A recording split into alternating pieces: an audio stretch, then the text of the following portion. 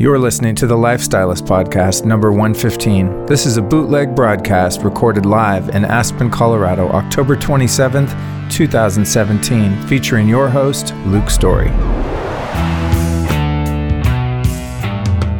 Happy New Year, everybody. Thank you for joining me on the last episode of 2017. It's been a truly awesome year, and I'm really stoked to deliver one last episode to you before it's over. So this is another bootleg broadcast live recording of a talk I did back in October at Aspen, Shakti, in my hometown of Aspen, Colorado. Now, this is probably the most intimate and public talk I've ever given.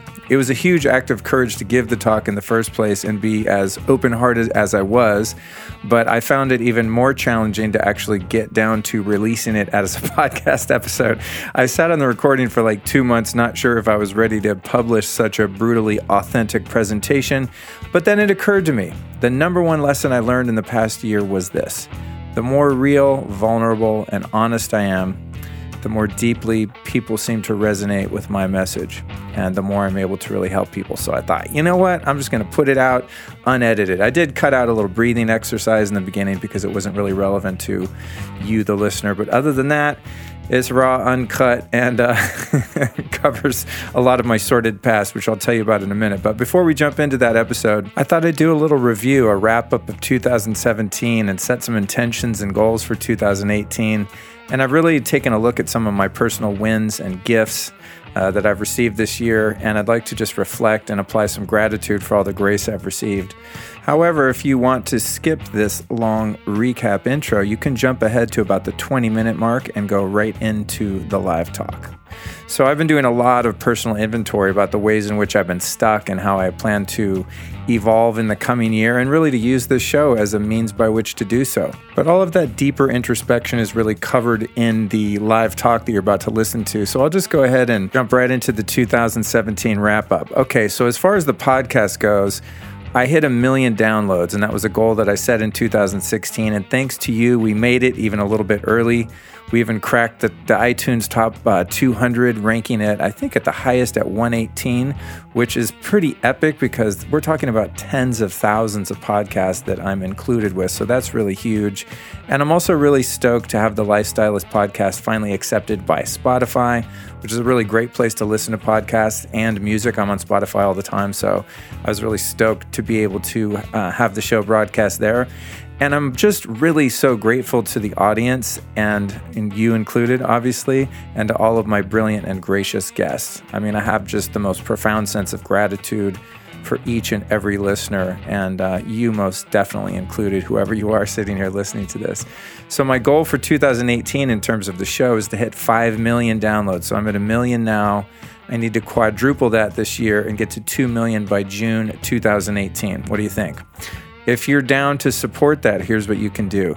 Keep sharing this show with friends and family. So many of the people that end up being listeners were referred by someone they know. And that's really like the grassroots way that this show has continued to grow, and the message that we're delivering here has continued to spread. So please keep sharing it.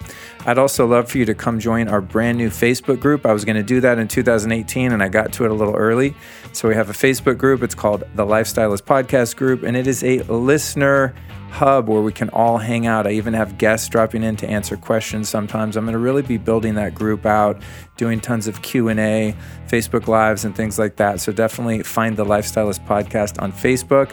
And don't forget to follow me on Instagram. I'm doing tons of live feeds and stories. So a lot of the things that I talk about in terms of lifestyle practices and hacks and things like that, I'm actually demonstrating and teaching a lot on Instagram. Now, I'll admit I just screw around a lot on there too and just do really goofy stuff, but you will definitely learn something or be entertained on my Instagram account for sure. And then don't forget to shop at my online store, which is at lukestory.com/store. That really helps support the mission and support the brands that I find and vet, and the ones that I really like to work with. So anything that I've found along the path over the past 21 years that I think is useful in upgrading your life and your health and well-being, I put it in my store. And I just link out to all my favorite stuff, so I don't actually sell anything. But in some cases, I do get a small commission on sales made through the store. So it's a great way to support me and my work work and the brands, but it also supports you because if you go through my store, I give you tons of really sick exclusive discounts. So all three parties win in that scenario. That's at lukestory.com/store. Now, if you feel like being a super supporter, if you're a rabid fan of the show, one of those people that I get messages from that goes back and listens to every episode from the beginning, and you're really digging this free content, you can go the whole 9 yards and go to lukestory.com/support and offer a one-time or reoccurring small donation to help support the work here. All right, so that's what we've done this year. It's been a great year with the show. I am so fired up about 2018. I have some ridiculously cool guests booked so far. I have a lot of them already recorded. Next week, I've got Emily Fletcher coming back from Ziva Meditation. That's next Tuesday, January 2nd, our first show of the year, 2018. I'm stoked. And then I've also got Byron Katie coming up, Robin Berzin from Parsley Health, Young Pueblo, Deborah Hannekamp, a.k.a. Mama Medicine. I've got Tim Lawrence describing the Hoffman process, something that was really powerful for me this year, and just tons of other really talented guests. I have a list, literally, I'm not even exaggerating, of 200 people that I'm aiming to get on the show. So you are not going to be disappointed. I'm going to be keeping it real. So 2017 is now over, right? And what a trip it's been. This has been one of the most difficult years of my life. Now, you might not be able to tell on the show because I'm doing my best just to interview people and focus on them and their gifts and what they're bringing to each episode. But man, I have gone through a lot. So it's been one of the most rewarding in every way years that I've ever had, but also really tough. I've learned a lot of painful lessons and had some beautiful moments. So I'm just stoked that this year is coming to an end, and I'm really geared up for the next one. I've learned so much from my guests. I've dealt a lot with some really old stuff, just childhood trauma that have turned into patterns in my adulthood. As I said earlier, I went to the Hoffman process. I did John Wineland's Art of Fearless Intimacy workshop, which was terrifying, but just so beautiful and profound. And I've also just made a lot of progress working on my health. You know, I've discovered some mind-blowing biohacks and supplements that have had a huge impact. I'd say some of my top health discoveries of 2017 would definitely be the AMP coil, which I've talked about quite a bit on the show. It's a biofeedback/PEMF technology. The Juve red light therapy has been just like crushing my hormones. And both of those things, I might add, have really dramatically improved my sleep. Like I sleep like a baby every night. It's amazing. And I've been working on my sleep for a long time. Also discovered the power of medical lasers. Using my Power Medic laser, I'm fixing all sorts of injuries in my joints and tendons and things like that. Boosting my brain with my V-Light red intranasal light therapy. It doesn't help you pronounce the word, but it makes you smarter, I hear. That's been really great. And then in terms of supplementation, the Quicksilver Scientific liposomal supplements, the glutathione and C, and all of the stuff that they offer with a really efficient delivery process has been great. And then my favorite nootropic, Qualia, which I talk about a lot on the show because that stuff just rocks. It's been a really great discovery this year. Also, the Vital Reaction molecular hydrogen tabs. I'm on those things on the daily, all day long. And then my buddy Matt over at MitoLife with his DHA algae oil. My DHA levels are rocking based on my past labs. All my hormones are on point. And then in terms of herbs, I've really been doing a lot of bulk herbs from Longevity Power. And I've talked about them, of course, on the show too. But I'm like mega dosing on Christian Bates's herbs over there, man. The guy's just got absolute integrity and makes some really great stuff. So in terms of the health stuff that I'm working with, those are the things that have really moved the needle this year. And then, there's old stuff like the clear light sauna and ice baths and breathing exercises and a bunch of things like that. But those are kind of the new ones in my life. So I thought I'd share those. And don't forget that a lot of that stuff is also available on my online store. As I said, lukestory.com/store. So anything I find and discover, I pretty much put it on my store and link out to it if I can. And you can access the store anytime and find the latest and greatest in supplements and biohacks all in one handy place. So it's pretty cool. So it's also been a great year professionally. I'm slowly changing my relationship to money and professional success. I've had some deeply subconscious blocks in that area that I'm starting to really uncover. As my self-worth goes up, it seems that so does my success financially and professionally. So, the podcast and my coaching practice have really taken off. And I've just built so many great relationships and partnerships with brands in the health and wellness industry. It's just been exploding. So I've really been pleased with the way that that's panned out.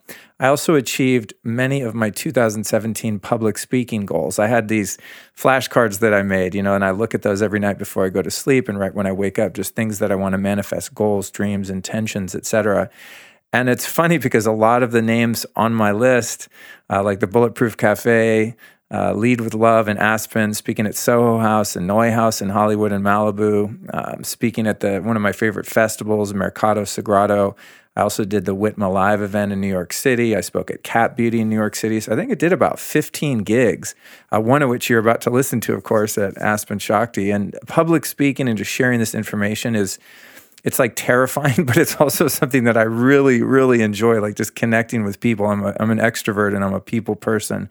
I just love people. And so to get out there and like meet so many of the fans of the show face to face and hear their stories and how the show has impacted them has just been so meaningful to me. I've made so many new friends just in the industry and personally. It's just been fantastic. And then also on the business tip, my main business, which I don't talk about that much because it's not really relevant to the topics that we talk about on the show, but really how I pay the bills, until you guys start supporting the show, or if the show gets big enough that I can get, huge paid ads to really support it. But right now it's largely a labor of love. And so what really pays my bills for the most part is School of Style. And we had our best year in 9 years in 2017. And then we made a huge move that I don't want to say it's risky, but it definitely has taken some courage. And that is we've stopped doing live classes. We've been doing live classes in 8 different U.S. cities for 9 years, teaching people how to become a fashion stylist, which if you've been listening to the show, you'll know that I did that for 17 years. And so on our last LA class in November, we had some of our great stylist friends like Monica Rose, Ilaria Urbanati, and Jenny Ricker come to speak to our students and send them off in style. And then we're moving into a 100% online model. So it's pretty cool. I'm building a lifestyle where I can actually make a living from home or from wherever I have my computer. Now, with the podcast, of course, I have to have my recording equipment, and there's a few other things that I have to bring along. But essentially, I'm getting less tied to any sort of a brick and mortar situation, which really suits my personality, and I think it's how I best serve the world. So I want to really thank all of my School of Style students over the past 9 years. It's been amazing to personally train over 3,000 students, and now to see them out in the world of fashion and the entertainment industry and just crushing it is extremely fulfilling. So a big shout out to School of Style, and I'm looking forward to seeing what 2018 brings for us. Now, in terms of a summary of the real inner work of 2017, I would say my biggest accomplishment as a human being has really been to learn to love and accept myself and other people on a deeper level than ever before. So as I sit here and record this intro, I'm happy to say that I literally like myself more than I ever have before in my life. And as a result, I seem to be really enjoying spending time with so many other amazing people. And really the show's had a lot to do with that, just living my purpose, living my passion. And, and that there's really, I think the lesson is there's no reason for me to be afraid to let people see who I really am, privately or publicly. That realness begets realness, that freedom from my limitations is contingent on my own level of integrity and commitment to being myself, my talent, my gifts, my faults, my frailties, all that, to just, with a certain degree of prudence. I mean, you don't want to vomit on people and you have to have some sort of boundaries, but I find that just the more authentic I can be, the more personal freedom I have. I just feel really free and really happy, even when I've had difficult times this year. I suffered through it, and I just know that I'm gonna make it through, and I'm gonna benefit from whatever lessons are there. So when I'm able to frame, painful or difficult situations in my life, and that I really truly know there's a lesson in it, and that I'm becoming a better person as a result, it makes it all worth it. So 2017 has been all about the self-love, and this is something I'm hearing a lot about, which is cool. People aren't afraid to talk about things like that, like I think we used to be, or at least I used to be. I still feel a little awkward even just saying that, but whatever, man. This is 2018 is the year of freedom. So moving into this next year, my number one resolution is to really continue to find ways to help alleviate suffering in other people's lives, be it physical, emotional, mental, spiritual. And I'm going to do this by continuing to seek out all the truth and wisdom and all the teachers that I can and sharing it with anyone that'll listen through my various channels, not the least of which being this here podcast. I'm also setting the following intentions for this year, and I'm just going to say this publicly to hold myself accountable. I'm going to continue my recent commitment to do real intense exercise and work on my range of motion and mobility over at my brother's gym, Story Fitness. I fell out for a while, and I wouldn't say I got lazy. I just take the easier path of doing a little yoga and this and that, but I'm like working out hardcore again. And I actually don't like working out, but I like the results that I get. And I'm 47. I can't afford to let my body fall apart. My mission is not complete. So that's number one. Next one is getting out of credit card debt for once and for all. Now, I've had this pebble in my shoe for years of just this lingering credit card debt. And there's just always something more important to spend money on, seemingly. And I've made a lot of progress with that in the past year. And I'm going to absolutely annihilate that within the next few months. Also like to become a homeowner in 2018. Also plan to write, if not also publish my first book. I'd love to have a healthy and fulfilling intimate relationship. I want to appear on as many podcasts that are suitable and fitting as possible. Now, if you want to help me with this goal and you want to be proactive about it, hit up your favorite podcast host and suggest me as a guest. It's a great way for me to get a foot in. I already have a list of like 60 shows that I want to go on, which I'm actively pursuing now, but the more the merrier. So if you know of a show that you think would be good for me, let them know. Don't let me know because I already have my list, but let them know and perhaps they'll contact me or be in touch. And lastly, I'll be expanding my speaking schedule to include more regular, smaller events in LA just on an ongoing basis. I'd love to do something like every month or every week where I kind of build a community of people and we come and hang out and help each other learn and grow. And then I'd also like to appear at some of the big health and personal development conferences. You know the ones I'm talking about. Yes, I'm going to be there. So as you can see, I've got some big plans for the coming year, and this episode is a perfect way to send off the year we're leaving behind. Now, I'm really happy to leave 2017 behind with the most intimate and heartfelt public talk I've ever done. It's a huge step for me in terms of playing big and just giving less F's about getting people's approval, being popular, being liked, and just doing me, unedited and real.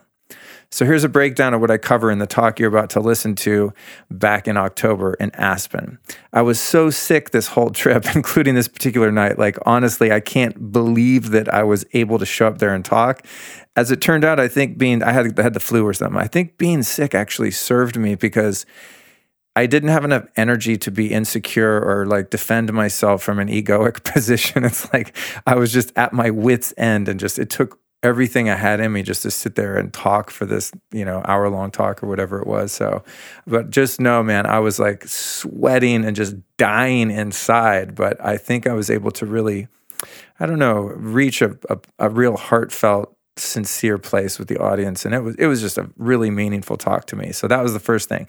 And I also have a rule, which I think I talk about in this particular episode, that I don't cancel gigs. The show must go on. So I don't care how sick I am. I will never miss a public speaking gig, anything like that. It's the thing I have held over from playing in bands. I think you just show up, you just do it no matter what.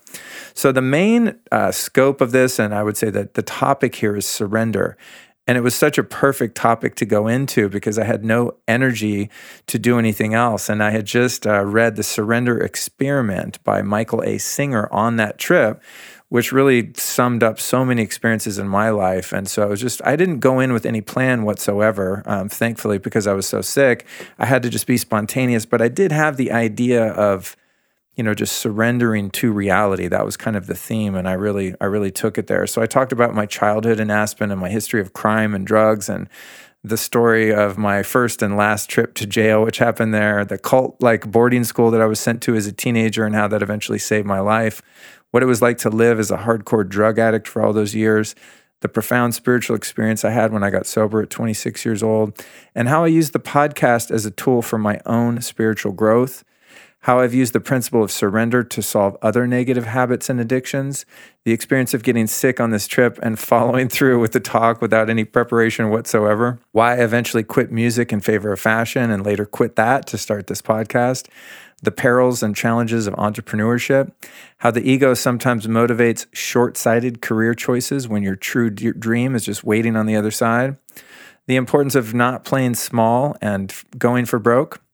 how to avoid negative thoughts and emotions even when things aren't going your way, why peace is more important than being right, how the only way around pain is to go right directly through it, the immense power of surrendered action, the fact that love is the most powerful force in the universe, and the talk is wrapped up with a really fun Q&A session with the audience where I answer questions about the nature of spiritual evolution. So as we enter into the last episode of the Lifestylist podcast, I just sincerely want to thank you again for all of your kindness and support in this year, 2017. And I want to wish you the happiest of New Year's, and may 2018 be your best year yet. Here I present to you the real me on the topic of living a surrendered life. What we're going to do here is not have a plan because I was granted the gift this week of falling ill pretty badly, and so that negated the opportunity to make any kind of a plan, which is so brilliant because I tend to have a much better time myself, and I think hopefully more of a positive impact when I don't have any intellect involved, or at least as little as possible. My message is a message of the heart, the language of the heart, and that's what's been most helpful to me in alleviating my suffering as a floundering human on planet Earth, and it's all about heart, and so we're going to mostly just have a spontaneous little talk here, and maybe we'll go for like 40 minutes or something like that, and then do a little Q&A if we have any of that. I'm going to do this as briefly as I can, and that is just give a little background on myself. I don't think it's terribly interesting, my story per se, so I'll try to make it short, but it is interesting from one perspective, and that is the topic that I chose tonight, which is very loose, was the topic of surrender. And being back here in Aspen, where I spent the first 5 years of my life, and then periodically a few other years, has reminded me of the karmic challenges that I believe I chose for myself when I incarnated to my crazy parents, who I think my dad's watching on Instagram, or no, he doesn't know how to use Instagram. He's in his 70s. He's on Facebook. Once you hit 70, you go to Facebook. Right, Pop? But I chose a situation that started me out pretty low on the spectrum of consciousness.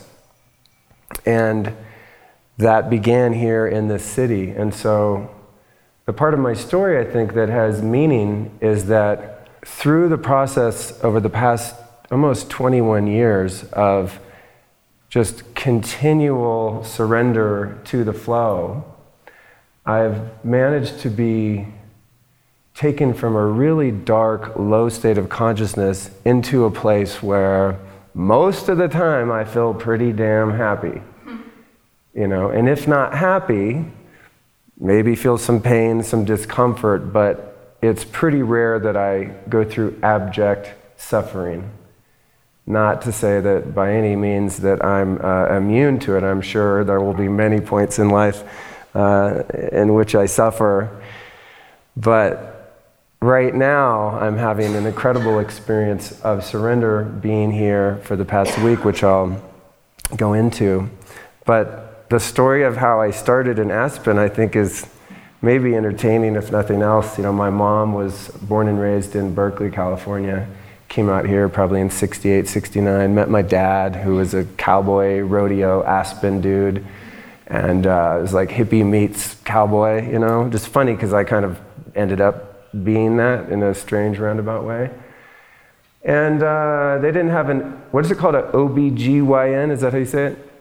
They didn't have one of those here in town in 1970, so they had to fly me out to Denver to be born. So technically I was conceived here and then, popped out in Denver and then came back here.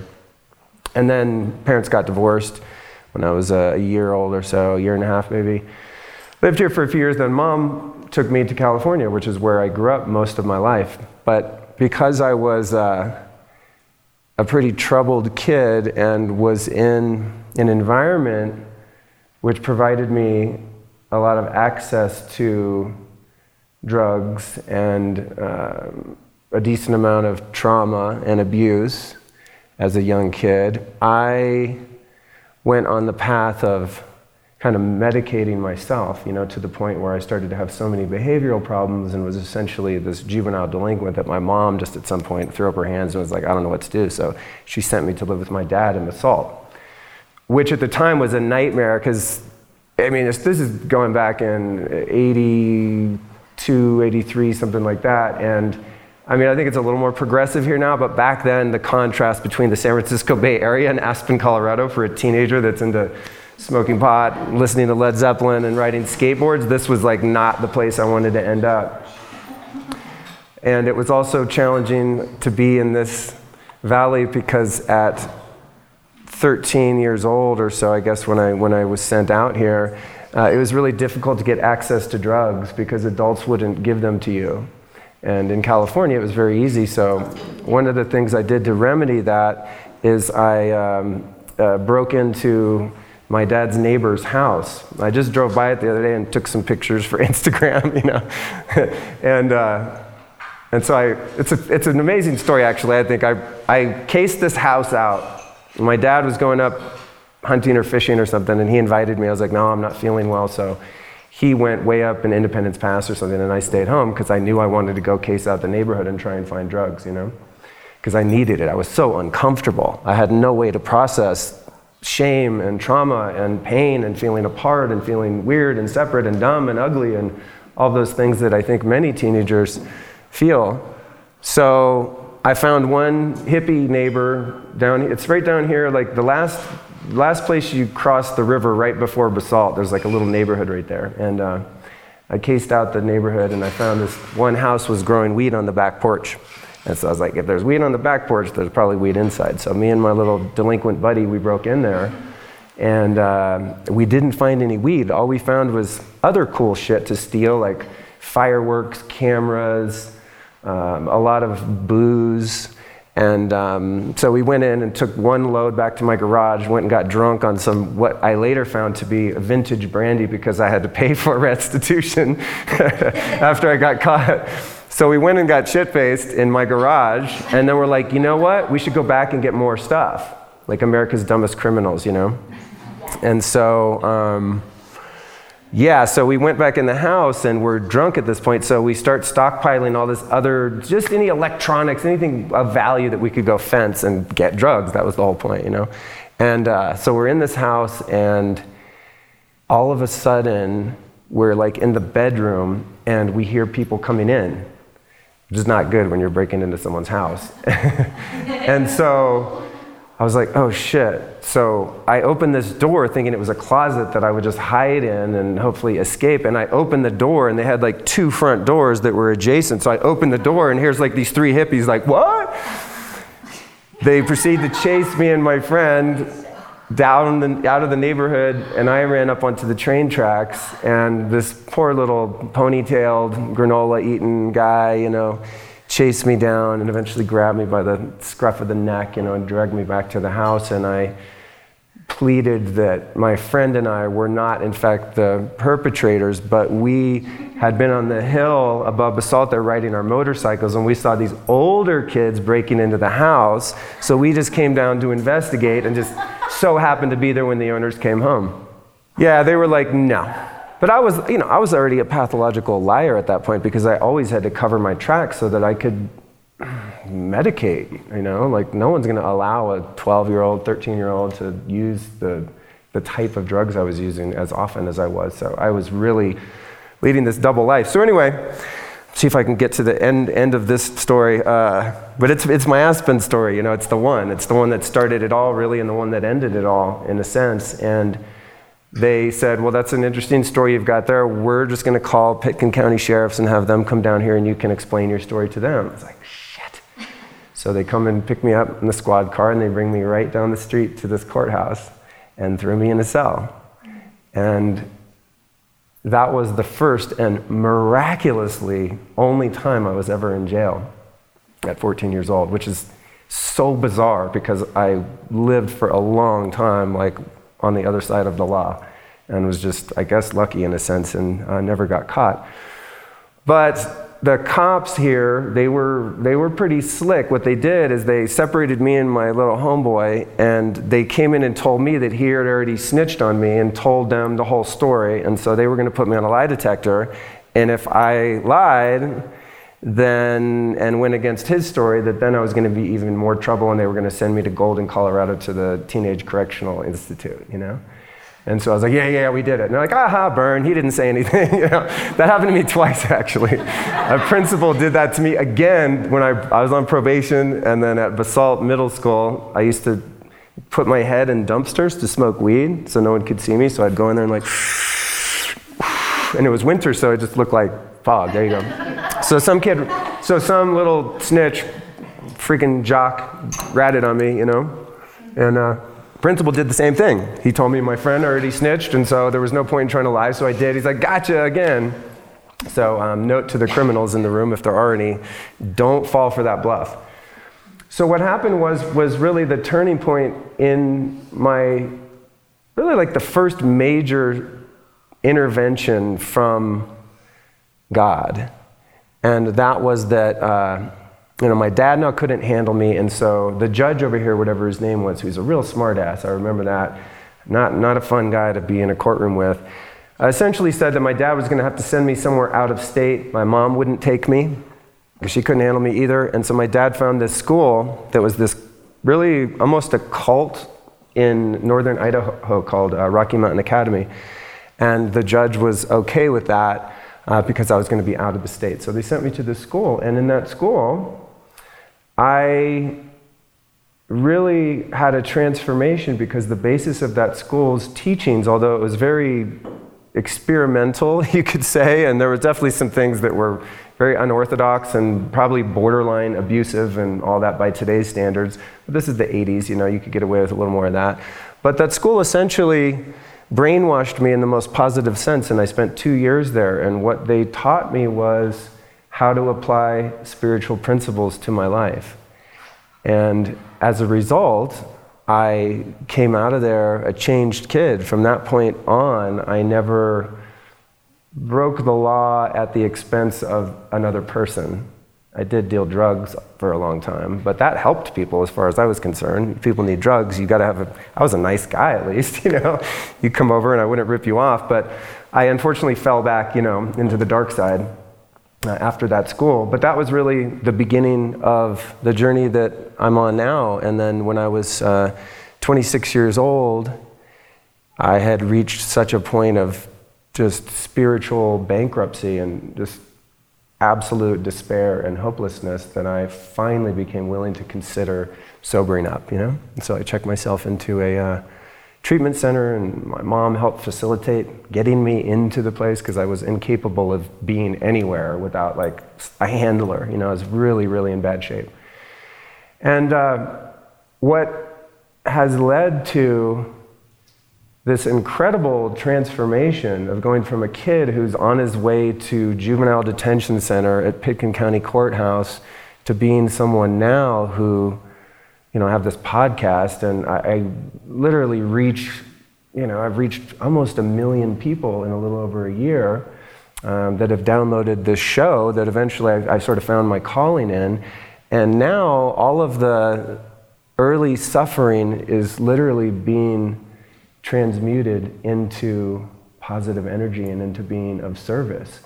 And so that moment when that really started when I was 26, and it's the most profound moment of my life, but at the same time it's like sort of the most boring. It was a spiritual experience of the humble variety. Really what happened was I checked myself into this place. I woke up the next morning and came to and thought, oh my God, what have I done? Like, I put myself in this place and there's no drugs, which was shocking because I was really, really loaded when I checked in there. But what happened was that morning, I don't know if it was my first sincere prayer but it was the first sincere prayer that I ever uttered sober. So I'd prayed a lot, but I wasn't willing to really let go, And so what happened is I expressed these prayers of desperation that I could be healed, that I could be saved, and be relieved of that bondage. It was really what it was. For so many years, I lived like a slave. I was just constantly under the lash of all of my various addictions, and many of them physical, some of them psychological, but the worst ones that you can have, I had, And what happened in that moment is something that I've been unpacking for almost 21 years. That awkward moment when you're broadcasting live on the internet and you cry. See, when I do weird stuff on my podcast, I can edit it out, But I have this immense feeling of gratitude because thankfully I'm always able to remember what it was like to be enslaved, on that level, and that I was granted some sort of mystical reprieve, albeit it was not dramatic. Nothing happened. The room didn't, the curtains didn't blow and white light shone in through the window or anything like that. It's just from that moment until this moment sitting right here as a almost 47-year-old guy, I just have never, ever once had any issue in that area whatsoever. It was just poof, gone forever. Based on doing a lot of other work, to follow, of course. But that was the initial enlightening experience for me. And what the time between then and now has been for me is practicing and learning how to apply that depth of surrender to all other problems in my life and all other pain, all other suffering, with that degree of humility and willingness and openness where it's just like, okay, God, I clearly, based on running on my own resources, I don't know how to do life very well. And this is still the way I feel, and it's not self-deprecating, it's just my own ideas to this day can be so limited in terms of what's possible. And so then ensues years of surrendering other compulsive ways of acting and thinking and feeling, and every sort of life situation from death to divorce to this week being really, really ill. I came out here early to see my dad, and we spent one day, we went for a great little hike together, and then the next day, which was on Monday, I just got floored and have been ever since, despite being like what is normally a really healthy person, because the other thing of what I do is I'm like really, really into health and this practice known as biohacking, which is really optimizing your physical body, So it's been, this week has been a real deepening of that surrender in that I've been able to practice observing my ideas and preferences and being willing to let them go. My preference would have been that I would be running around jumping in rivers this whole week. I would be going to collect spring water. I'd be going to the hot springs. I'd be running like a wild man in the woods of Colorado. I would have spent quality time with my dad. Would have had more time to hang out with Jane, who's been lovely to put me up. And also perhaps would have had some semblance of kind of a plan of what we're going to do here. But the gift is that if I can surrender my opinions and my preferences on those little things in life, the parking ticket, the cold, the didn't get the seat I wanted on the plane, all of that stuff, then what I find through repetition of that surrender and of that acceptance is that I'm also able to surrender to positive life-changing experiences in my life, which this trip is symbolic of. Because what happened for me, to jump back a little bit and digress, is when I got sober, then I'd been playing music for 5 years or so and continued to do that for another 10 years. Then I became a fashion stylist in Hollywood, and I dressed rock stars for 17 years. So, you shop for them for their music videos and all that kind of stuff. and then started a fashion school 9 years ago, which has been paying my bills.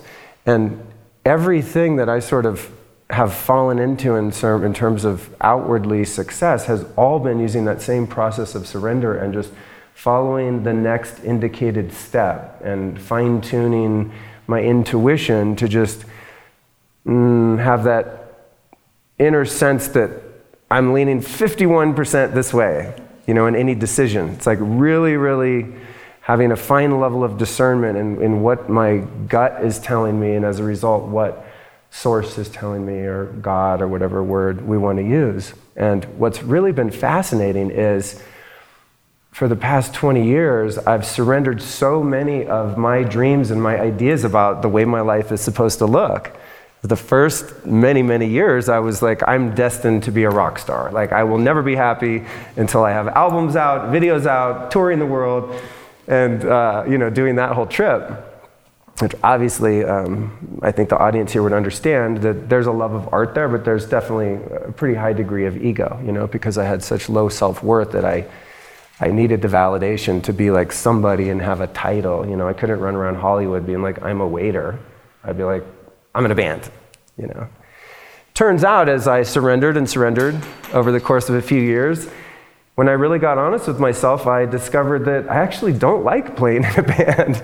And I did it for 15 years, just beating my head against the wall. I gotta make it. We're gonna get the deal. We're gonna go on tour, and just pushing until finally I just had the revelation, like, why am I doing this? And had to apply the spiritual principle of introspection and self-honesty and self-awareness to see, like, yeah, nothing wrong with music, but there were definitely some motives in there that were of a lower energy. And if I really faced it, that wasn't what I wanted to do. And so through that surrender, ended up essentially becoming like a shoe shine boy for the musicians that did make it, which was beautiful and humbling at the same time, because I got to be of service to so many talented artists who had the true ambition and talent that took them to the places that I had always wanted to go. And in so doing that for a number of years, then and applying the principle of surrender. And just to clarify, when I see surrender, it's just having an open enough mind where I'm always willing to let go of my preconceived ideas about the way things should or shouldn't be. And so as I became willing to let go of the idea that I would be happy if I was a rock star, and then falling into that career, did that for a number of years, and then through another process of surrender, had an entrepreneurial idea that was going to stretch my comfort zone. And I didn't know how to start a business. I dropped out of high school. I got horrible grades. I don't have any education to speak of. I spent, my teens and 20s like running around the streets of Hollywood with homeless people and crackheads and prostitutes. Like, I was not, like a startup entrepreneur CEO kid at all. But as I continued to seek out the will of the unseen hand, that vast, ineffable source of intelligence, then I was guided to start this business. And as a result of that, have been able to really serve another generation of kids that really want a career in fashion. I've been doing that for 9 years, and sort of passing the torch. And then through that process of surrender and the willingness to use that experience as a tool for spiritual growth, just making the mistakes that one makes owning a business. If any of you own a business, it's not easy. Looks really sexy from the outside. Everyone's like, I could do that. And then you try to do it, and it's like, oh yeah, it's kind of hard. And then eventually, a year and a half ago, came to the place where I really didn't have any passion or drive, artistically or any other way, to be involved in Hollywood, in the entertainment industry, in the fashion industry. It's like, yeah, I totally don't give a shit about any of this. And it probably went on for years, but I just was attached to it because, it was part of my identity, and it was my security and all of that. And so, having seen through that, at one point, I made a decision to start this thing called the Lifestylist Podcast, which I thought would be just a great way for me to expose all of the brilliant people that I've discovered over the past 20 plus years to a wider audience, because my crew is like from music and fashion and entertainment industry and all this stuff, So I know these weird natural cancer curing doctors and meditators and yogis and all these great people that I've discovered over the years, and I thought it would be about highlighting them, but what it's turned into is the most profound spiritual tool for growth for myself, because I've had to face like so many self-imposed limitations and to really, really put myself out there in an authentic, vulnerable way, because I just think that's the only way you can really have a positive impact. So once I started to do that, what I found was it's like when I interview these fantastic, brilliant people, it's not even about them, it's about me being seen in a sense, and accepting myself and being a student, and then eventually kind of coming full circle now, which brings me back to being here with you guys. And I don't know the right word to use, but after having really positioned myself as a student of spirituality and meditation and crazy health stuff and all the stuff I've been into, it's suddenly occurring to me that other people seem to think that I know some stuff and they want to hear about it, So it's like another level of surrender, rather than to play small and have false humility and be like, oh no, not me. It's, it's about these people that I interview. I'm not the expert. I'm not the teacher. And, I could probably have gotten away with that for a while, but then I get emails from people like Jane and her crew here that say, wow, you have some really cool stuff to say and we'd love to share it with our community here. Which to me, Mr. Really working on low self-worth, is like, me? Why the hell do you want me to talk? Shouldn't I bring someone in and interview them, So it's another level of letting go of thinking small, letting go of my expectations about what the next phase of the journey is and what this thing looks like for myself.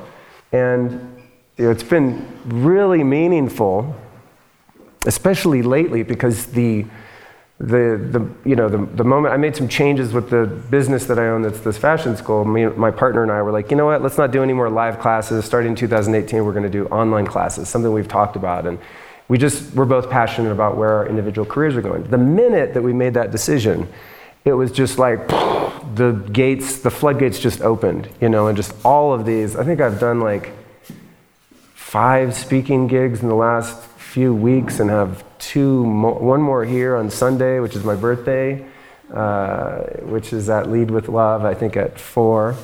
And then I get home and have 2 really big speaking gigs, So it's like the more I let go of my plan, the more the flow provides this really terrifying but rewarding plan for me, which is like, wow, I think as I keep learning, I'm really in a place where I'm willing to step up and to truly be of service in whatever way that I can. And following that intuition is what led me here. Because Jane and I talked a couple times. I was like, I don't know, like I'd have to take time off work and I don't really know anyone out there, et cetera, et cetera. Then the Lead with Love thing happened. It all kind of came together. And then I got to say a few words here last night, which was really special. And now I'm back in this place where I started the first 5 years of my life, returned to years later, just a really confused kid.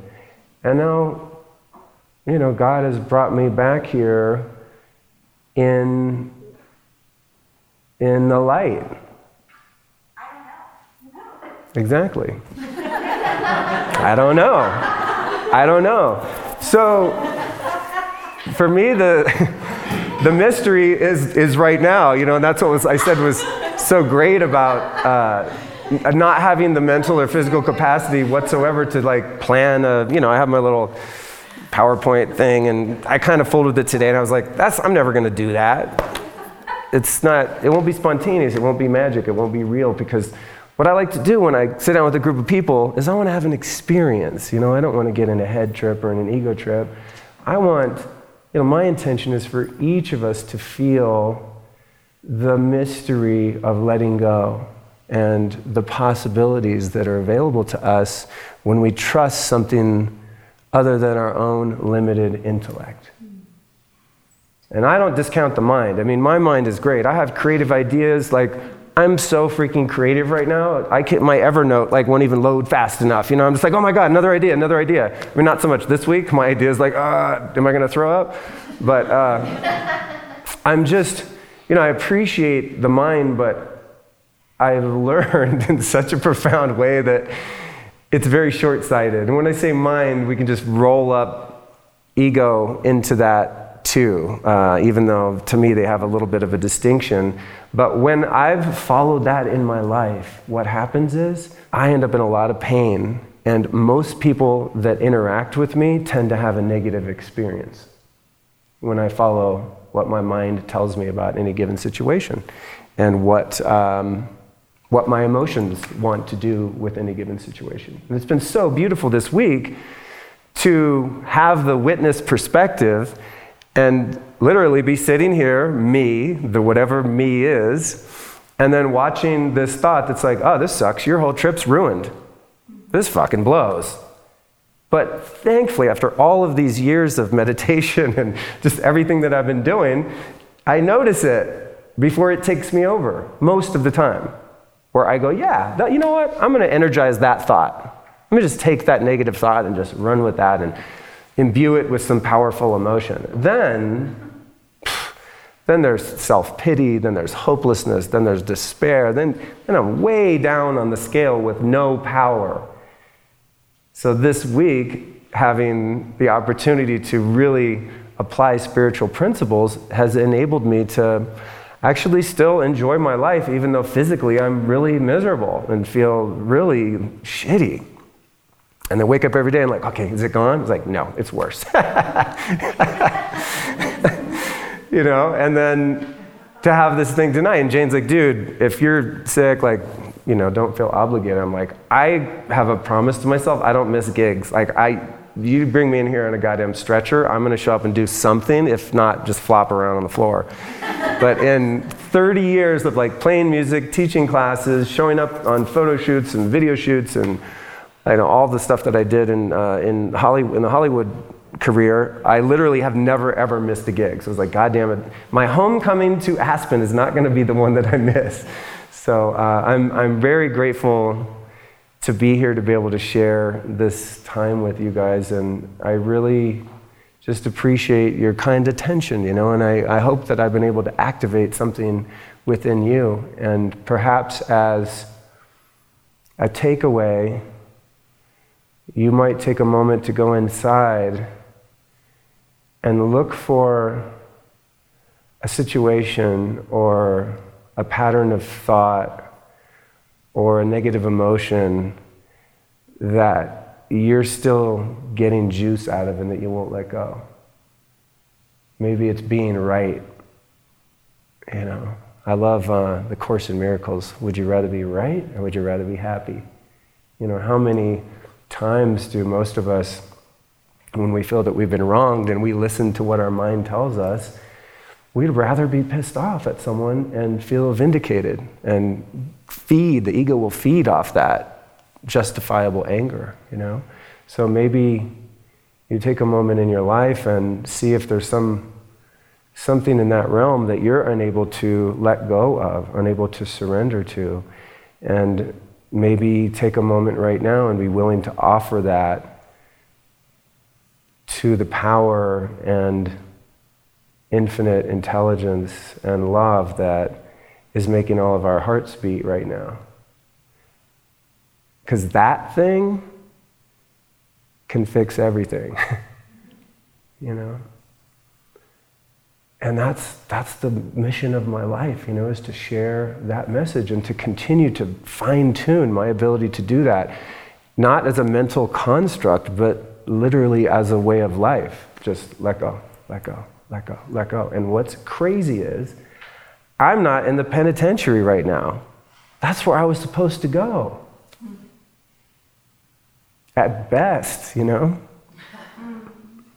mean, who knows? Maybe I would have found salvation in some other method. You don't know what would have happened. There's a lot of windows into the house of God. Maybe I would have found it another way. But for me, the way of getting around it has been to go through it.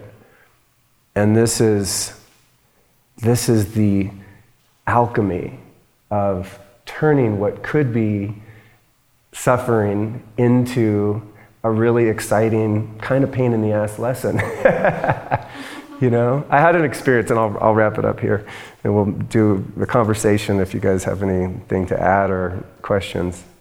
But as an example of that, you know, I've spent my whole life running from uncomfortable feelings: sadness, loss, attachment, fear, anxiety, anger, jealousy, guilt, shame, all that shit.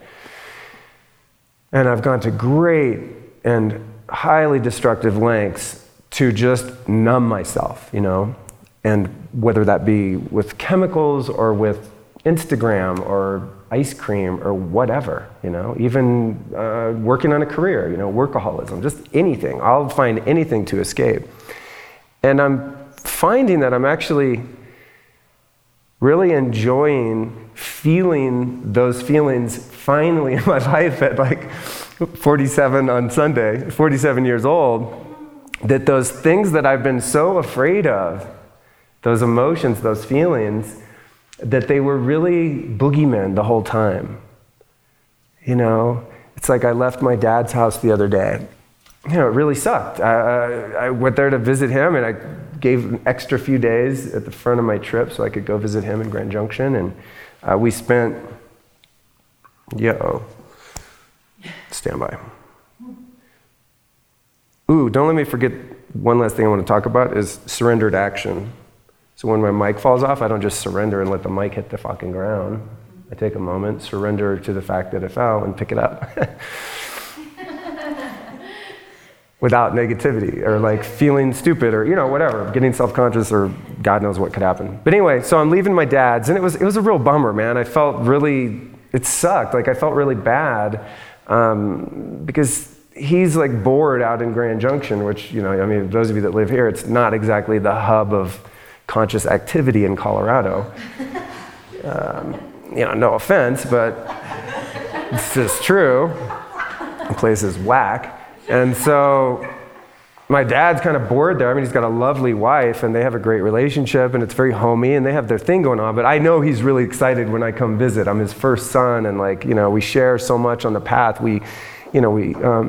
God, it's so special. But the first couple of days I was there, when I felt okay, we meditated together, like the first 3 nights, you know, 6 o'clock. I was like, dude, it's meditation time. We both learned Vedic meditation from the same teacher in LA. Jeff Kober, who's a fantastic guy. I interviewed him recently on my podcast. He's also an actor on shows like The Walking Dead and stuff. But anyway, so me and my dad have this practice. We got that little quality time, and then those other few days, I just was like in bed all day, and it's like, yo, don't talk to me. I'm not having it. I got nothing, you know. And then when I went to say goodbye, I just had that sense of loss, and I could feel all of those times as a kid getting dropped off at the Aspen airport, you know, and getting sent back to my mom's, and, you know, a lifetime of surrendering that attachment. But because I don't want to keep feeling that, as I pulled out of the driveway, I felt it coming on like I do now, and I was like, yes, fucking bring it on, let's go. All of it, all of that sadness, all of that longing, all of that sense of impermanence, and the heartbreaking reality that the time here is so short, and the time with Dad is so short.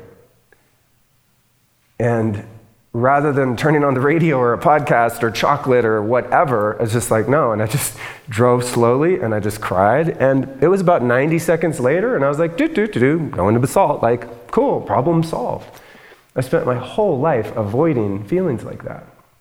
And as a result, largely missed out on a very rich experience of life. You know, to be able to really have the human experience of, in the moment, surrendering those attachments, which with my dad are deep, because in the first, 35 years of my life, I'd say, we really didn't have a relationship, you know. He was a tough customer when I was a kid, you know. We were definitely like not on the same page. So now savoring those moments and allowing the sometimes sadness of the impermanence of that relationship and the sadness of losing that attachment so many times. And God knows how many lifetimes we've been trudging together in whatever form we were in. I mean, that's kind of the way it feels to me. So, in closing, God, I swear, every time I talk, I was like, yeah, I'll go like 15 minutes and I'm just, that's it. But sometimes inspiration hits, I feel you guys in the room, I feel your heart, and so it's been, more stuff has come out, but I'd like to just close this part of the evening by expressing my gratitude and inviting you again to practice those minute, incremental moments of letting go and surrender. Letting go of what opinions your mind has about a situation. That's where the freedom is. It's so crazy. Life is literally not what happens to me. It's all the thoughts that I have about it. It's not the feelings that I experience. It's what I think about those feelings and whether or not I argue with them. My whole life, I had a war with reality. I just constantly complained about everything that is, however it is. With the exception of fleeting moments where I got fed by some sort of, you get the money, you get the girl, you get the car, you get, that rapacious, feeding egoic state. Those were the moments of relief, and then back to finding fault with reality and arguing with reality. So I'd like to invite us to build a practice, and I'm sure many of you already do this, and that is to see what would happen if you just stopped arguing with people, with the weather, with missed flights, with taxes, with the government. That's a tough one for some of us. And that's not to say that you become passive and inactive and that you don't have the ability to affect change. What I'd like to propose is that true change, whether it be internally or change that's expressed in our lives, actually has to come from a true source of power rather than force. And there's no power more powerful than the power of love. And to me, surrender is sinking into love, not of a person per se, but love of what is in any given moment. It's can I love showing up to this place being sick and having no clue what I'm even going to say and if you guys are even going to like it and what, all that? Yeah, I love all this. I love you guys. I love the space. I love my imperfections and frailties. I love it all. And I'm surrendering to that more and more. And as a result, I'm really making profound changes in my own life and evolving very quickly. And I think, based on feedback, also helping some other people to do that as well. So thank you guys so much for your kind attention here tonight. I appreciate it. Thank you. So much better to not have a plan. Are you open to questions? Yeah, that's what we're going to do. Yeah, lay it on me. What do you got? I just see. Okay, I see what you're saying. So if you haven't been driven to a spiritual awakening from abject pain and suffering, and you're just someone who has a decent life, but you have a yearning to have more of an experience in those realms, how do you activate the disciplines and all of that when you haven't been chased in there by the devil? Is that more closer? Okay, cool. And also I wanted to add, I did my college internship at the school that you went to. No way. Yes. At Rocky Mountain Academy? Yes. Get out of here. And No one's ever even heard of that place. yeah, exactly. Oh my God, yeah. On Facebook, they have groups for that school. It was in northern Idaho, and there was a sister school called CEDU in San Bernardino, California. And they have Facebook groups where they call them survivors, not graduates, I wasn't that dramatic. I was it was weird, but to answer your question, and of course I can only do so somewhat objectively rather than subjectively, because my experience at first was oh my God, I'm getting chased in here with hellhounds on my trail, and I was willing to do anything to just be relieved from this bondage. There's no other way to say it, just I was a slave. And when I realized I couldn't free myself, I was all in. I mean, if you would have told me to become a Hare Krishna, like change my sexual preference, like I don't give a shit, like I would have done, well, maybe not that, I don't know if you can do that at will, but I'm like, whatever's the most extreme thing you would have asked me to do, I was all in, you know. But then over the years, as is the case with spiritual seekers and finders, that the ego reasserts itself, and the ego will even come back in and like show up as the spiritual guy, you know. So it's not like it's one way or the other, and you either have to be driven here by pain or else you're not going to make it. To me, it's a matter of finding your pain, because you have some. It just might not be a junkie locked up in jail, you know.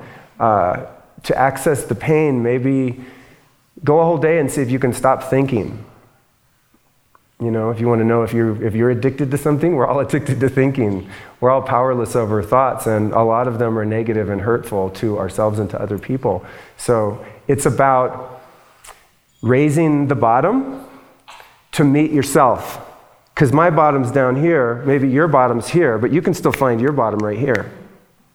You know, your bottom is whatever areas in which you find yourself powerless and unable to affect positive change. You know, whatever your pain point is. But I personally find it fascinating because a lot of people I interview on my show, they don't have like a hero's journey, whole like war story thing. They're just like, yeah, I've always been pretty happy and I thought I'd just check out meditation and yoga. And now here I am. I'm like, you're weird. Why would you ever, you know, it's like, why would you ever go through the sacrifices that the ego must endure for spiritual growth and evolution unless you were just absolutely beaten into it, you know, beaten into humility and submission. But I do find people find their own bottom. And the addicts and alcoholics that I've worked with over the years, which has been a huge part of my own journey, is like becoming less narcissistic and selfish and like really caring about other people, which is very rare for a practicing addict or alcoholic. I've seen them come in at all different levels, and it's just a matter of like finding your own bottom and working up from there. We don't all have to like lose our life in order to find one. You don't find your bottom finds you. There's a great book called Monkey Traps. We're all addicted to control. Yeah. And that's why we all need this, in my opinion. Mm-hmm. I have a question. So I'm a doctor. If you need an antibiotic, just... Oh my God! I almost caved in Grand Junction. I was driving to the urgent care clinic, and then I called another health nut of mine back home. I was like, bro, I'm caving. Like, it's been 3 days. I'm going to get antibiotics. Like, no, bro, don't do it. You're gonna wreck your gut biome. It's not worth it. It's probably a virus and not bacteria. So I literally went to the health food store and got more goddamn garlic. Just didn't do anything. But yeah, anyway, what was your question? I totally agree with everything you say. So what do you do? You know, so the question is, if you're someone who's highly analytical, more left brain, proactive, you know, take care of yourself, pull yourself up by your bootstraps kind of person, how does one explore the spiritual realm? Is that it, kind of? Kind of, yeah. Okay. So what I've observed... I feel I'm spiritual, but how do you right. really get there?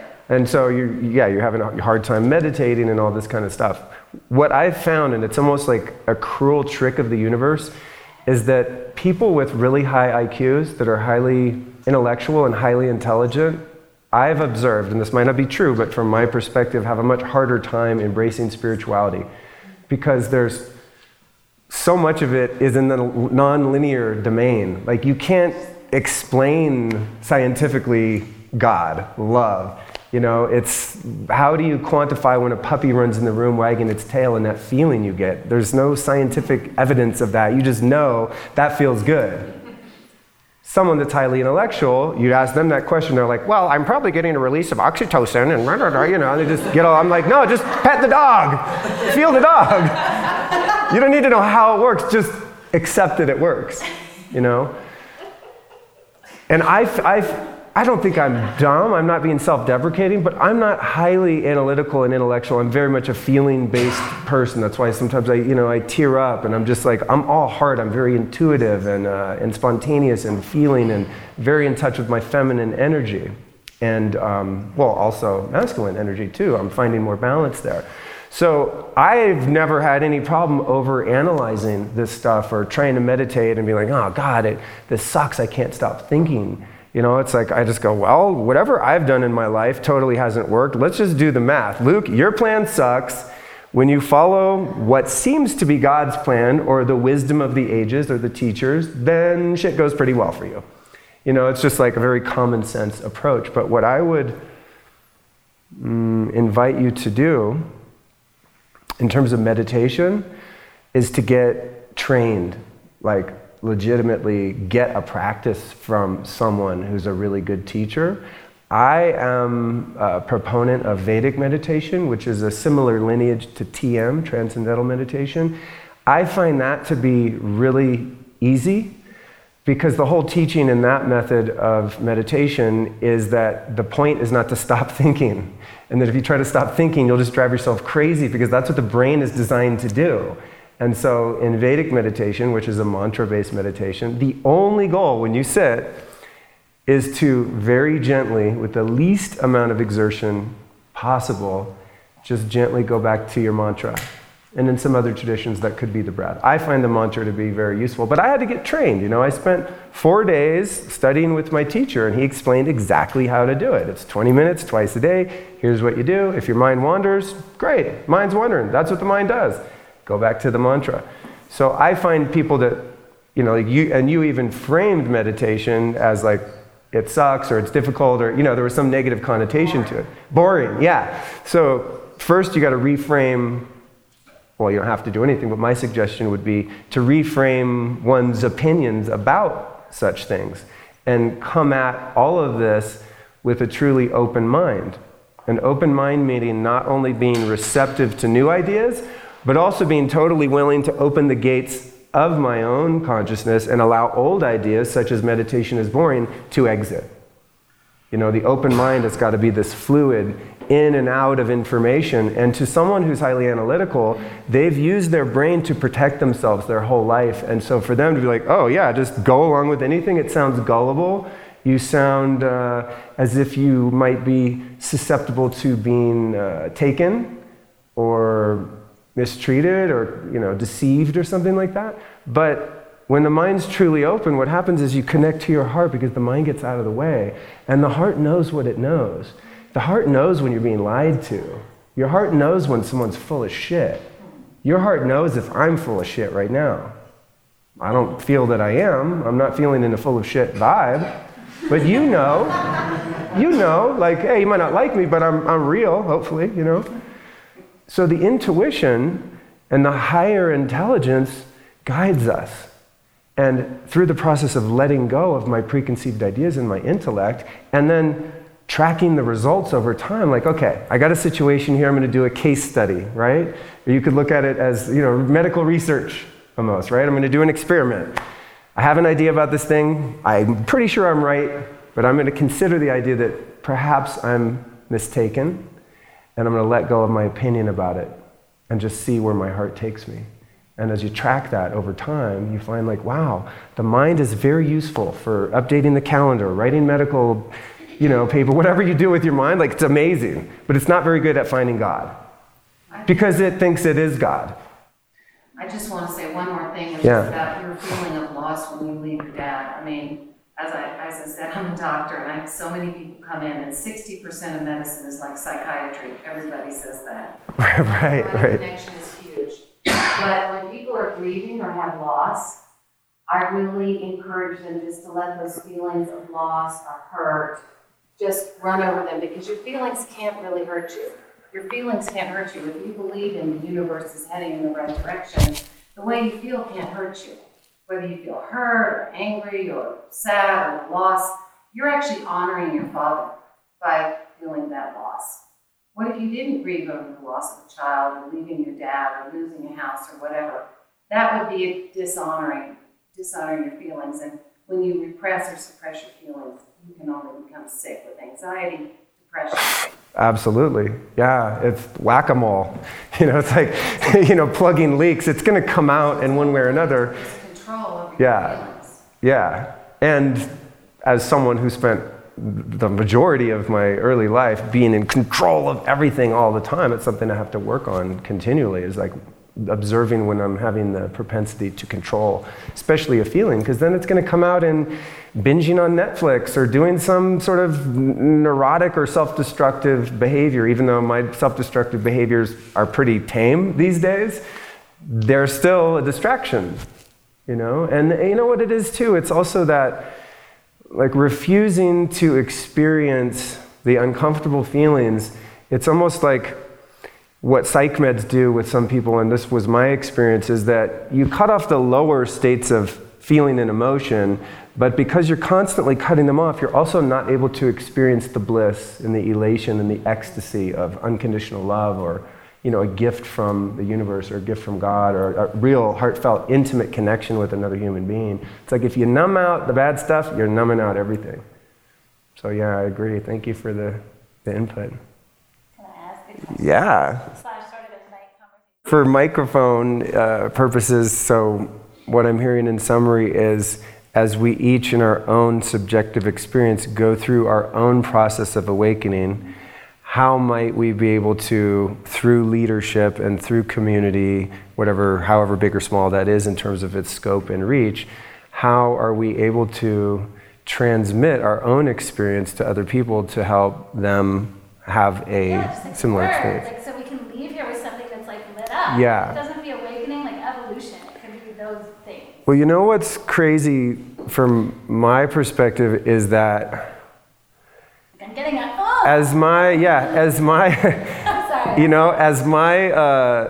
it's like when you raise the ocean, all ships, you know, what's that term? They all, yeah. It's that thing. However that goes. And, you know, I don't get involved personally in any sort of activism. It's not my thing to go out and change the world because I have some degree of awareness that the world that I see doesn't even really exist, that it's really a projection of my opinion about the way things ought to be. We were talking about a little bit about politics the other night from that perspective. It's like, how do I know? Oh, I'm the guy? I can't even get along with my own goddamn family, and I'm gonna go out and change the world. Why don't you like get along with mom and dad, brother, sister? Start there, you know? You know?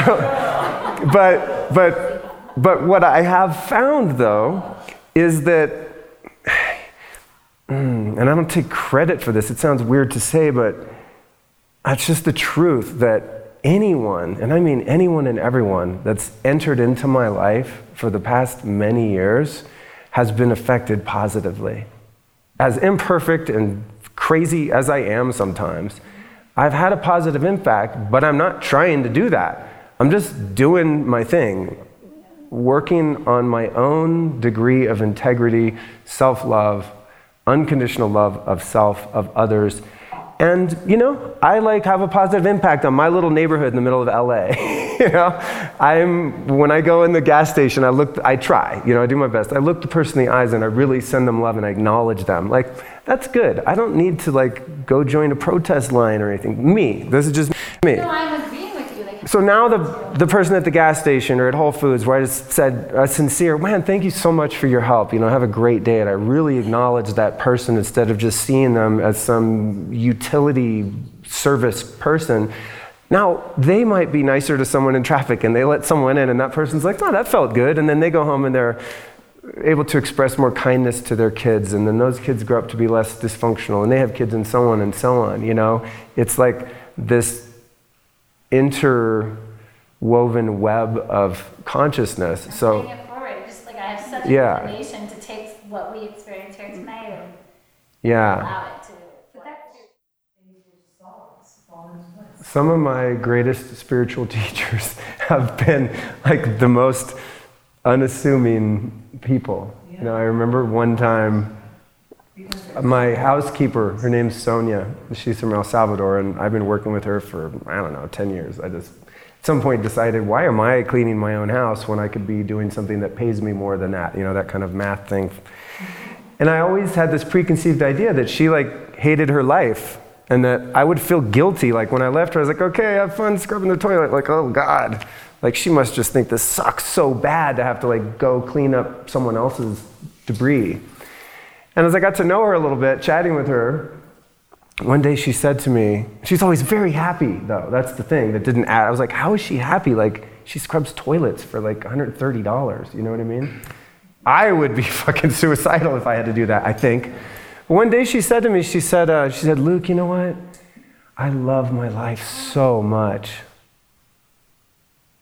I said, really? Why? She goes, I just love my clients. I love going into their homes. I love doing a really good job. I get to go in these fantastic apartments and houses that are beautifully decorated, and I get to be in that environment, and I get to make those people so happy by like doing such a great job at cleaning. I just can't wait to go to work every day. It's so fun and exciting.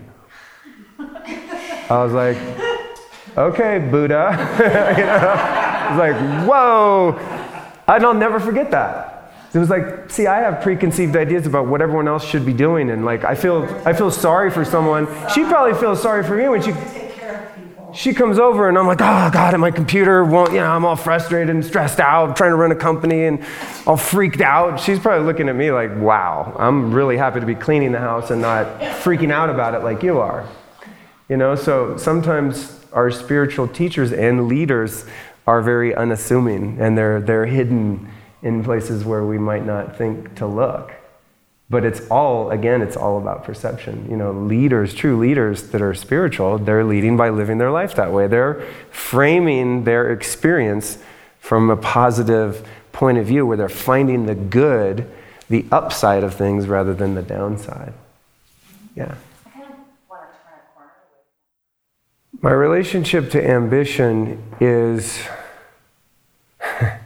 see, this is the tricky thing about surrender, is surrender sounds from one point of view like inaction, inactivity, passivity. Like I have a cold, I'm just like, okay, I'm just going to be sick all week. No. Active, driven surrender. I go to every goddamn health food store. I get $150 worth of every tincture and everything. I do everything I can to get over this cold, but I'm very cautious about allowing negative thoughts and feelings to infect that action.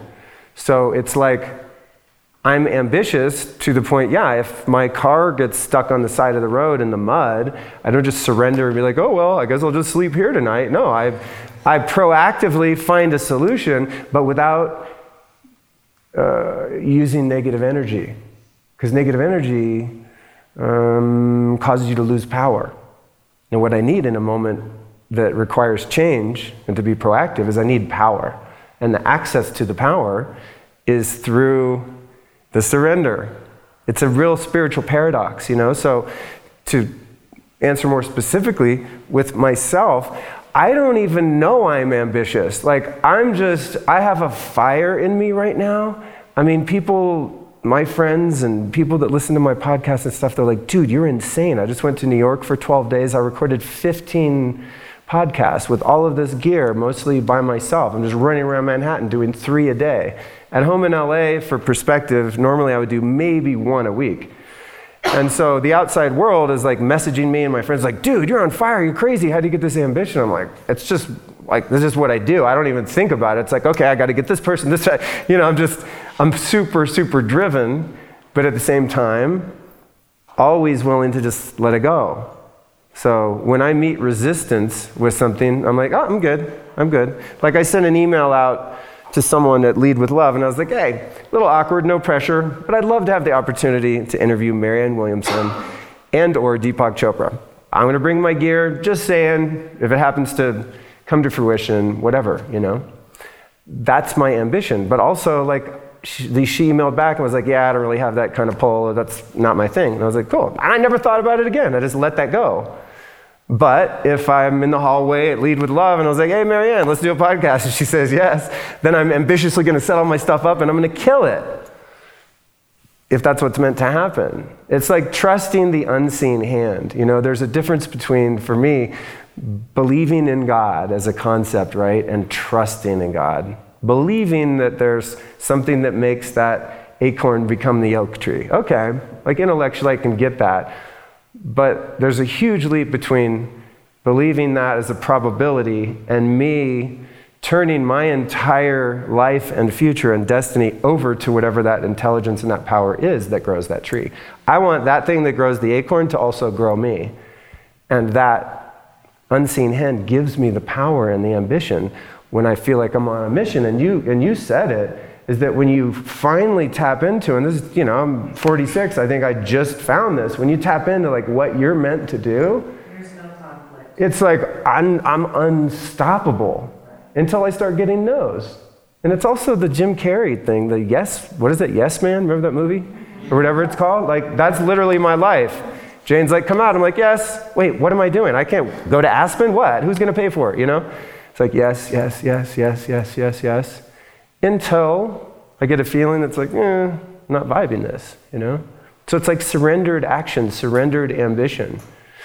The goal for me, in terms of getting things done and having a business and making money and all that stuff, is the intention behind what I'm doing has got to be to serve the highest good, which is hard for the ego to get on board with, because on its face value, it seems like, well, if I'm surrendering to the highest good, then I'm left out of that. Like, I want the highest good for my ass. Like, how do I get what I want? That's what the ego operates from, right?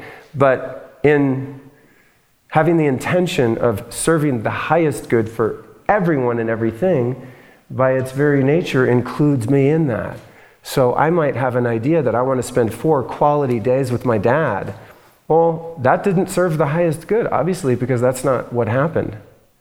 There were other lessons that I needed to learn, like how to surrender with being really uncomfortable, even deeper.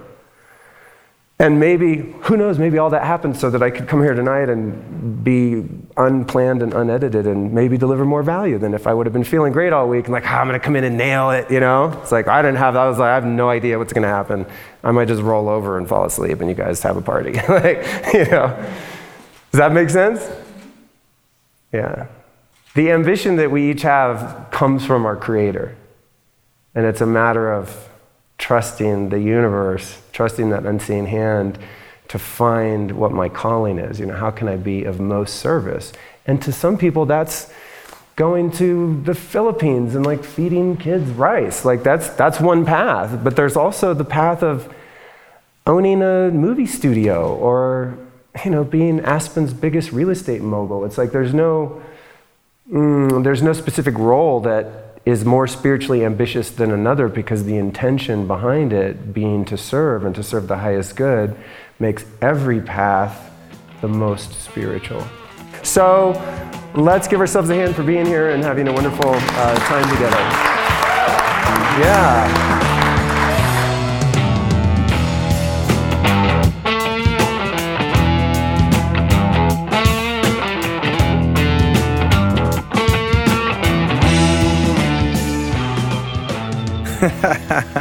Dude, as I listen back to that recording, I am shocked that I'm actually putting it out. But my hope is that it will reach people and fulfill its intention, which is, of course, to help people overcome some of the difficulties that I've managed to overcome. And as an exercise in just celebrating a fantastically challenging and also rewarding year. So I sincerely, most sincerely want to thank you for joining me on this final episode, the end of the year. Happy New Year's Eve. I hope if you're hearing this on the day that you're doing something amazing tonight.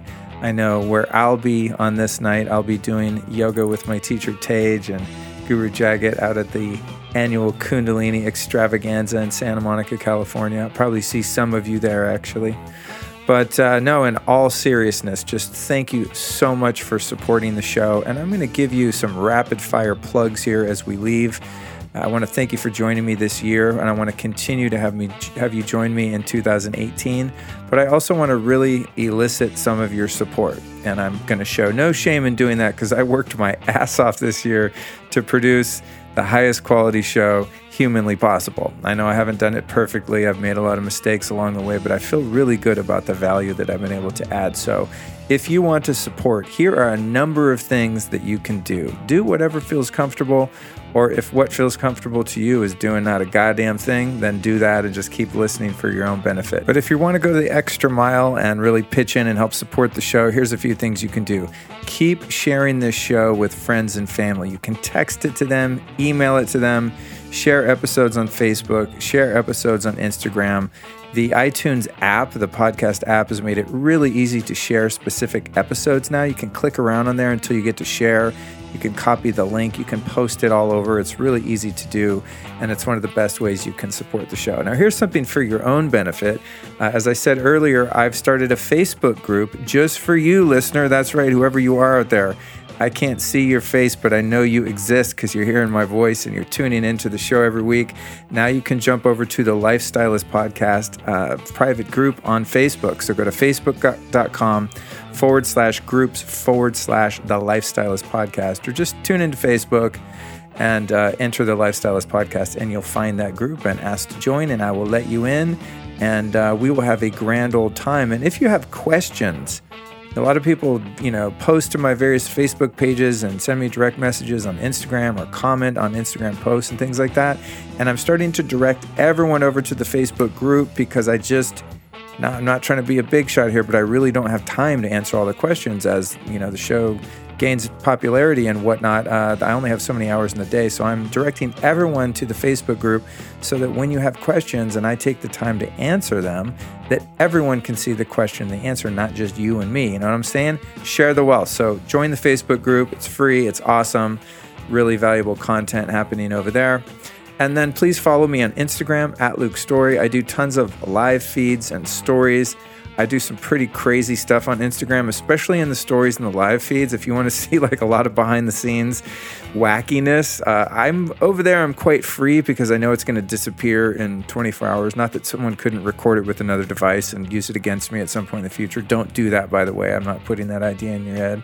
But I'll do stuff like sit here and record these intros and just run an Instagram live, like sitting in my office being a total freak just because I'm bored and I want to share the experience with a listener. So follow me on Instagram if you want to keep it super real. And then don't forget to shop at my online store. That really helps support the mission. Go to lukestory.com/store. It supports me and what I'm doing here with the podcast. Also, the great vendors that I work with, the affiliates that I work with, and it supports you too. You know why, dog? Because I not only give you tons of exclusive discount codes on my store, I also spend the time to curate the best of the best of the best that's available in health and wellness and put it all in one place. So rather than even asking a question like, hey, what's the best B vitamins or fish oil or this or that? According to my research, which is pretty stringent, I'm pretty hardcore about vetting different products and companies. If they don't have integrity, I do not F with them. So I can save you actually a lot of time and energy by just going to my store. Everything's beautifully categorized according to which part of your lifestyle you want to upgrade. So go to lukestory.com/store. If you want to be super baller and you're like, wow, this episode really moved me. This podcast has changed my life in 2017, and I really want to show my support. You can do so from a monetary standpoint by going to lukestory.com/support, where you can offer a one-time or even a reoccurring contribution to help me keep this thing from going off the rails. It's really, really expensive running a podcast of the quality that I believe I'm producing. I could half-ass it and probably pocket a little more change and just, wing these shows, but I really want the sound to be good, the editing to be good, the music, the ads, everything that I do. I really have a high standard of excellence, and so anything that you can do to support would be great. And the last thing I'm going to ask you, in podcasting, they say, hey, you should only do one call to action per episode. I'm giving you guys like 10 calls to action because I don't know which one fits you and your personality. But what I'd really love for you to do is to subscribe to my email list so that you get notified every time I put out a new episode, video. Sometimes I'll do podcast live stream, behind the scenes recordings. I'm actually doing one of those tomorrow down in San Diego with Daniel Schmachtenberger from Neurohacker Collective, the guys that make Qualia. So I'm going to stream that. If you were getting my emails already, you would know to tune in and catch those live. crazy antics of all the behind the scenes stuff. And then, of course, I send you all the links and show notes from each episode. So my email list is super dope. It's like the chronic, uncut, real deal stuff. And many times exclusive content that I don't share with anyone that's not on my email list and stuff like that. So if you want to get on the list, I've made it super, super easy. If you have a US phone, all you have to do is this. Text the word Lifestylist to the number 44222. That's one word, all lowercase. Lifestylist to the number 44222. The machiney thingy is going to text you back and ask for your email. You put in your email and you're done. You're on the list. So US phones, text the word Lifestylist to the number 44222 and you'll be prompted on what to do next. Or just keep it simple and go to lukestory.com/newsletter where you can enter your name and email and you will be added to my list. Okay, there's a ton of year-end calls to action for you. But seriously, more than anything, I just want to thank you for giving me your kind attention and allowing me to do this for a living. Like, I get to do what I really love, which is talk into people that have wisdom to share, experience to share, that have principles of the ultimate truths to share. And I get to learn these things at the same time and grow and evolve with you, the listener, and then also just share that with so many people in the world. And it's very, very fulfilling. I feel really happy to do what I'm doing. So on that note, I bid you farewell at the end of this year we call 2017. And I think I'm going to take us out by playing a little electric guitar. I have this thing sitting in my podcast studio here, and sometimes I tinker around with it. And every once in a while, I leave the record button going, and that's what I'm going to do right about now. Happy New Year.